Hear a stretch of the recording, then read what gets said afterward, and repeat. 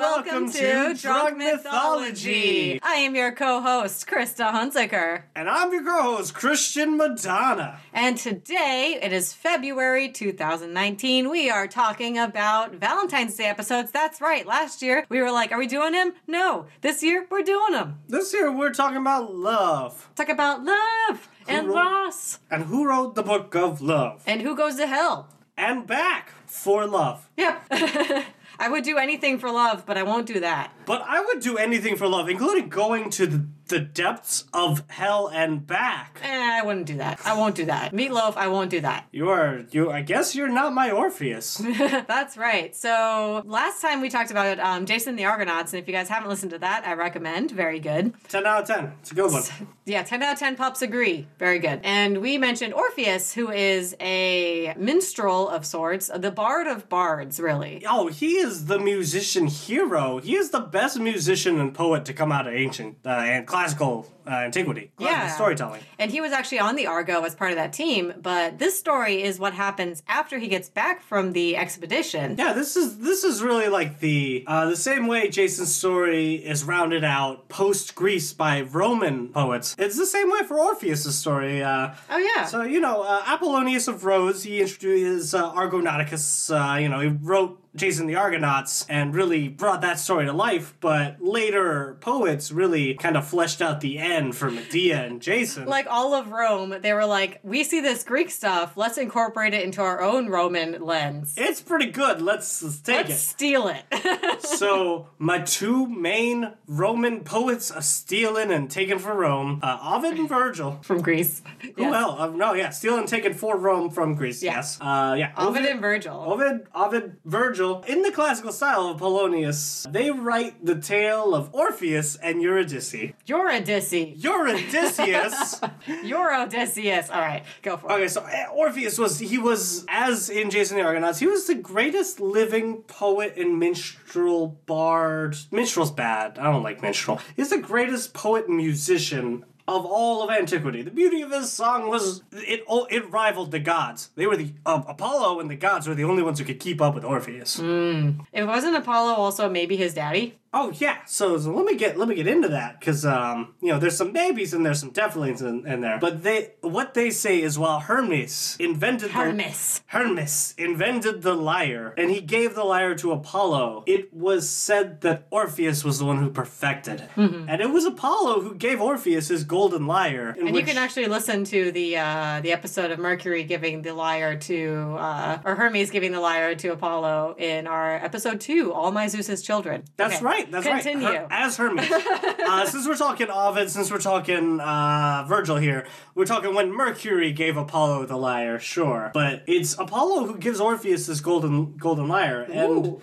in fact, it's said that Orpheus is the son of the muse Calliope.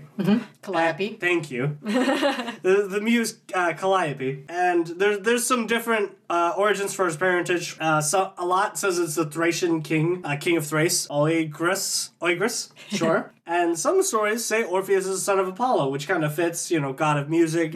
Apollo is the one who taught Orpheus how to play his lyre, and he's the one who gave him the golden lyre. There's so much of it. Yeah, it's like, do you want him to be a demigod, or you just want him to be a really fantastic human? It's up to you. Yeah, it's pick your poison. It's one of those. But Orpheus of Thrace was a hero in the most romantic sense. He played his music, and he slayed, and he swayed. He slayed and he swayed. With the music that he played. And he was most important in the story of Jason the Argonauts because of his music playing, because of his mighty lyre, in which he used it when the seas were rough and choppy and monsters were attacking. He would play his beautiful songs. A nice sea shanty, if you will. A nice sea shanty to rouse the spirits of Jason and all the Argonauts to fight the seas. And it was row, row, row your boat, actually. The little known fact, he's the one that wrote it. He wrote your boat. Yes, and we forgot to mention, but he actually helped in a specific instance with the sirens, because I guess also Jason came across the sirens because just throw everything into Jason and the Argonauts. Didn't forget to mention it. We were working our way up there, leading to the top. No, I mean last episode. Oh, yeah, we didn't mention that. Yeah. So like Krista said, as Jason and the Argonauts, just like, on the Odyssey, just like Odysseus and them, they came across the sirens singing their deathly, Yeah, death mermaids. Death mermaids. Yep. That's the name of my That's heavy them. metal band. That's them. Death Mermaids. So, you know, they're singing their song and snaring the ears and hearts of men. And Orpheus catches on real quick and he plays his lyre. He's like, I can do that better. He actually does the devil went down to Georgia, and they're the devil part, and he's like the other part. He's the Johnny with his golden lyre, his golden fiddle, his golden lyre, you know, and he wins. Orpheus rosined up his lyre. It's I told you once, you son of a bitch, I'm the best there's ever been. And he... Those in the House of the Rising Sun. And then he won. Between the Jason and the Argonauts follow the Siren's call and go off to the watery grave, or they don't. And they didn't. They survived the Sirens because of Orpheus. And he lives another day to come back home. yeah, and really, though, his greatest journey was not with the Argonauts. It was after this. And it brought him to the depths of hell, the depths of the underworld, on a quest for love. Aww. Where love conquers all, even death. Sort of. Almost. Eventually. One bit. Eventually. It comes real close. Comes real It close. comes real close. Okay, a foreshadowing. But on the day that Orpheus was to marry his beautiful wood nymph bride, Love of his life. the love of his life, They're both and good people. his true love, Eurydice. All right, if you look up Eurydice, she's an oak wood nymph, and she's also those nymphs were also potentially daughters of Apollo. He's all over this. He's everyone's dad in this Apollo's thing. got his little grubby little sun fingers and everything. This is music and love, and Apollo's name is all over it. It's So, Apolloing. so on this wonderful, fateful, dreadful, awful day Oh boy. of their wedding, Like most weddings. ain't that right? What will go wrong will go wrong. Everything will go wrong. It's gonna rain. Yeah, it's gonna rain. Their in-laws are gonna fight and oppose Yeah. both sides. Yeah, it's gonna be real awkward. He's gonna split off and fight with himself. It's gonna be bad. His oracles are gonna fight. There's like snakes in the grass, you know, There are- literal and figurative. There are literal.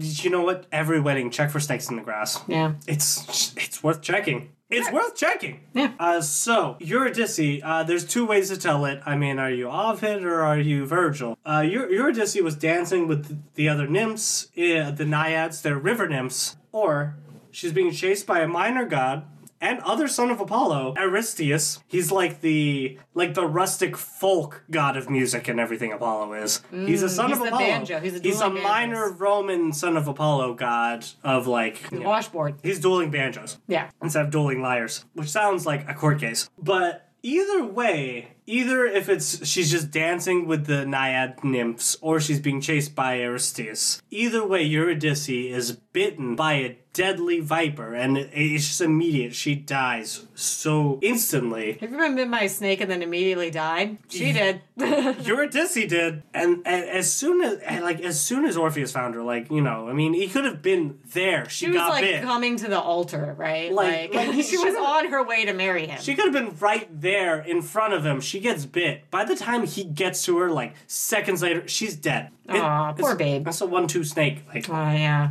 2 steps, she's dead. So Orpheus was distraught and determined. I mean, I love Eurydice more than anything. And he would do anything for love. But not that. But he would do that. He Oh. would venture to hell and back to prove it. Oh, shit. To the gods. No man, nor beast, nor god could resist his resolve and his music. And none should, because love that pure, it should be heard and felt. Aw. And that's Orpheus's way. So Orpheus dared more than any man. You know, all your heroes, everyone. Orpheus was like, no, I'm going to the underworld because I love Eurydice and I'm going to get her back. Aw, that's so sweet. Yeah, right? So he goes on a quest to sway the hearts of the queen goddess, Proserpina. Proserpina, who is Persephone. Persephone, if you're Greek. And the king god of the underworld, Pluto, Pluto. who was Hades. Hades, if you're Greek. And so Orpheus went on this journey into hell and back. And he To get a woman that he loves that's dead. and he really loved her. Like he Huh, that sounds real familiar. Sounds a bit like Dante's Inferno, if you know what I mean. Dante going through the circles of hell to get Beatrice back. You kn- Hey! You know, Dante Alighieri pulled a lot of allegory to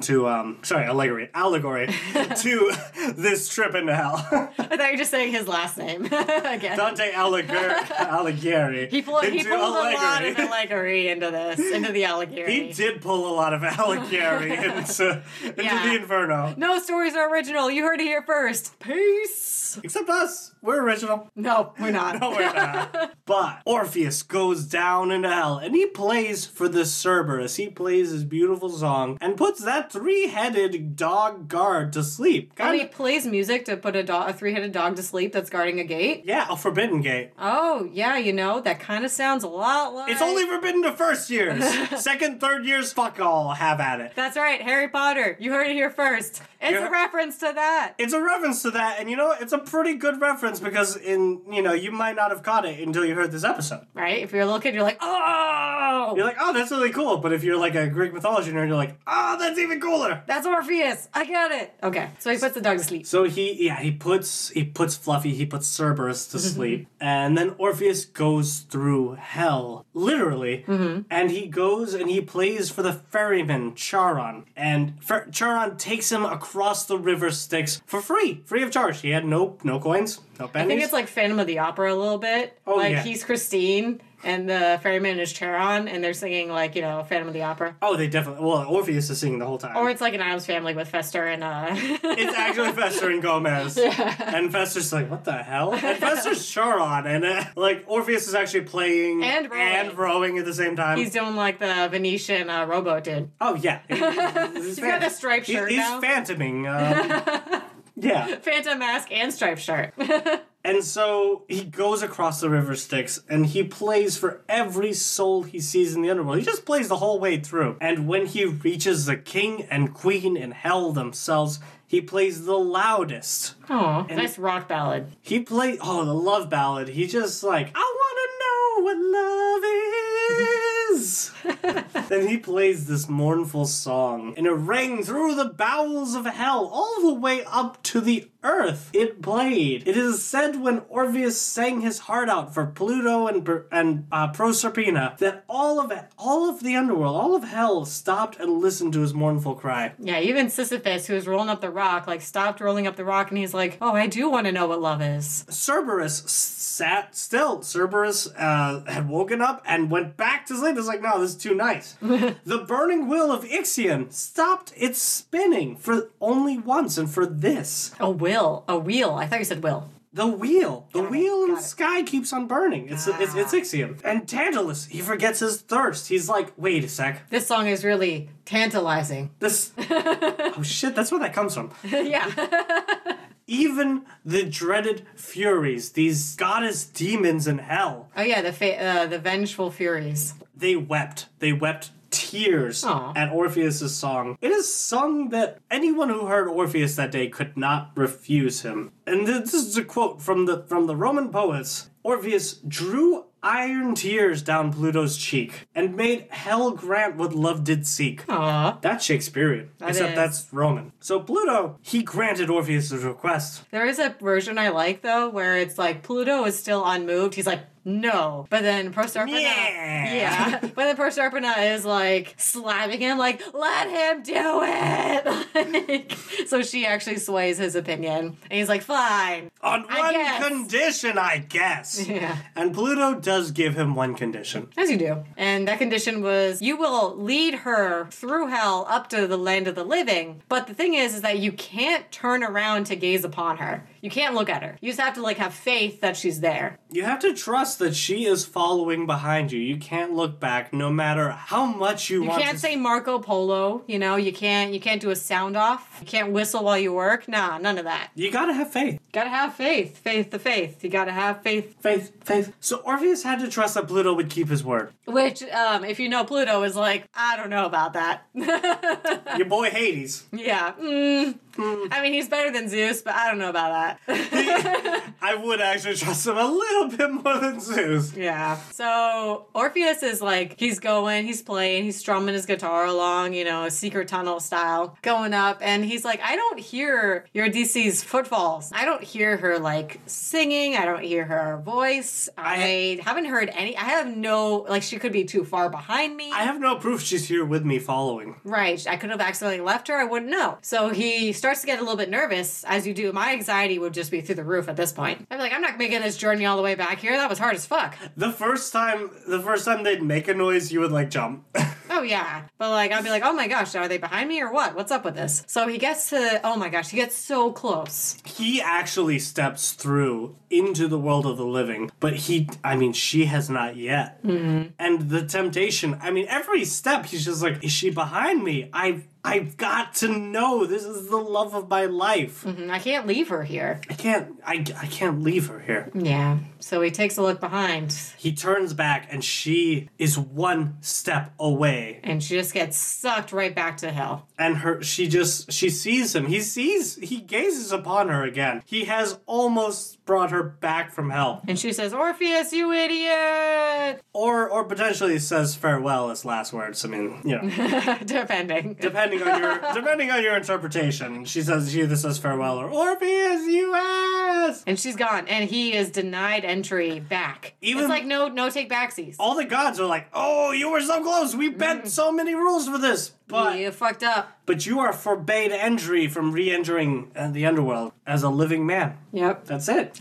And Orpheus, heartbroken. This was truly the love of his life. He made a great effort. And he meant it. He really meant, like, listen, I will love you and no one else. And he did. That was it. Yeah, he didn't love anyone else from then on out. He just sat alone in a grove and played his music. That's it. He played. He just composed sonnet after sonnet. He played, and he just played love songs that sad love songs. That rang true in the heart of every lover, past, present, and even today. And he played their stories, and he played so beautifully and mournfully, and he was alone, and only the rivers and the birds accompanied him. Mm-hmm. They sang his songs, too. And Orpheus played so beautifully that it broke the heart of the Maenads. Oh, the Maenads. Those are those girls who follow Bacchus. Bacchus. Yeah, if you're Roman, the Bacchus is Greek. Dionysus if you're Greek, but they're the groupies. They're his groupies. They're his murder orgy groupies. Yeah, here's the thing is that they represent both the joyous celebration, orgy, like complete drunkenness, but then also the rage of drunkenness as well. The urge to kill. Yeah, so they're a dangerous breed. So they're in the woods and they hear him playing. You kind of don't want to party with, you do want to party with them, but then... you want to leave before it gets too late, and then, the sobbing comes out. Oh, there is no line. It's just like, oh, yeah, this is such a good time. Shots. One more shot. Murder time. So Orpheus plays, and it breaks their hearts, and they go into this frenzy, and they tear him limb from limb and rip his head off and toss it in the river. Yeah, because they're like, if he can't love us, he just won't live anymore. Yeah, that's it. That's how you murder. That's the stalker way. That's the minded murder orgy way. Yep. So they just tear him limb from limb, which is horrifying. And they toss his head into the river, into the river Hebrus. Oh, gross! Oh, God! Yeah, but Orpheus's head is found by the Muses, who take great pains to collect his parts and put it all together. Ew. And they bury him at the foothills of Mount Olympus. As a whole, they put him back together and just no, you were a beautiful soul. They didn't find his left pinky. Of all the things, the left pinky is still out there, haunting. No, they say the left pinky of Orpheus is what the greatest musicians of all time have found and played for a time as it passed on down through tradition. It's a pick. That's a lie. This is all a lie. I'm just making. This is all a liar. It's a liar pick. Yeah. So they put it back together onto the mountain. So they put him back together, and it is from there that songbirds sing louder and more beautifully than anywhere else. Not because it's Mount Olympus, of course. No, because of Orpheus. Okay, but that's Orpheus' body. Orpheus' soul? His soul journeyed back to the land of the dead where it now belonged. And now he takes long walks with his love, Eurydice. Aww. He can hear her, he can gaze upon her all he wants, because they're reunited with the love of his life and his death. Yeah, they take walks along the river Styx, and every so often he'll lead her, those Instagram pictures by the hand, and then he turns around and looks at her. And she's there. And she doesn't go away. She's there. They're there together. In their own little paradise. And it's real happy. It's real sweet. Oh, are you crying? No, I'm not. You're crying. Oh, it is really sweet. It's like a sad but happy ending because their souls are together forever. Oh, that's so sweet. I love it.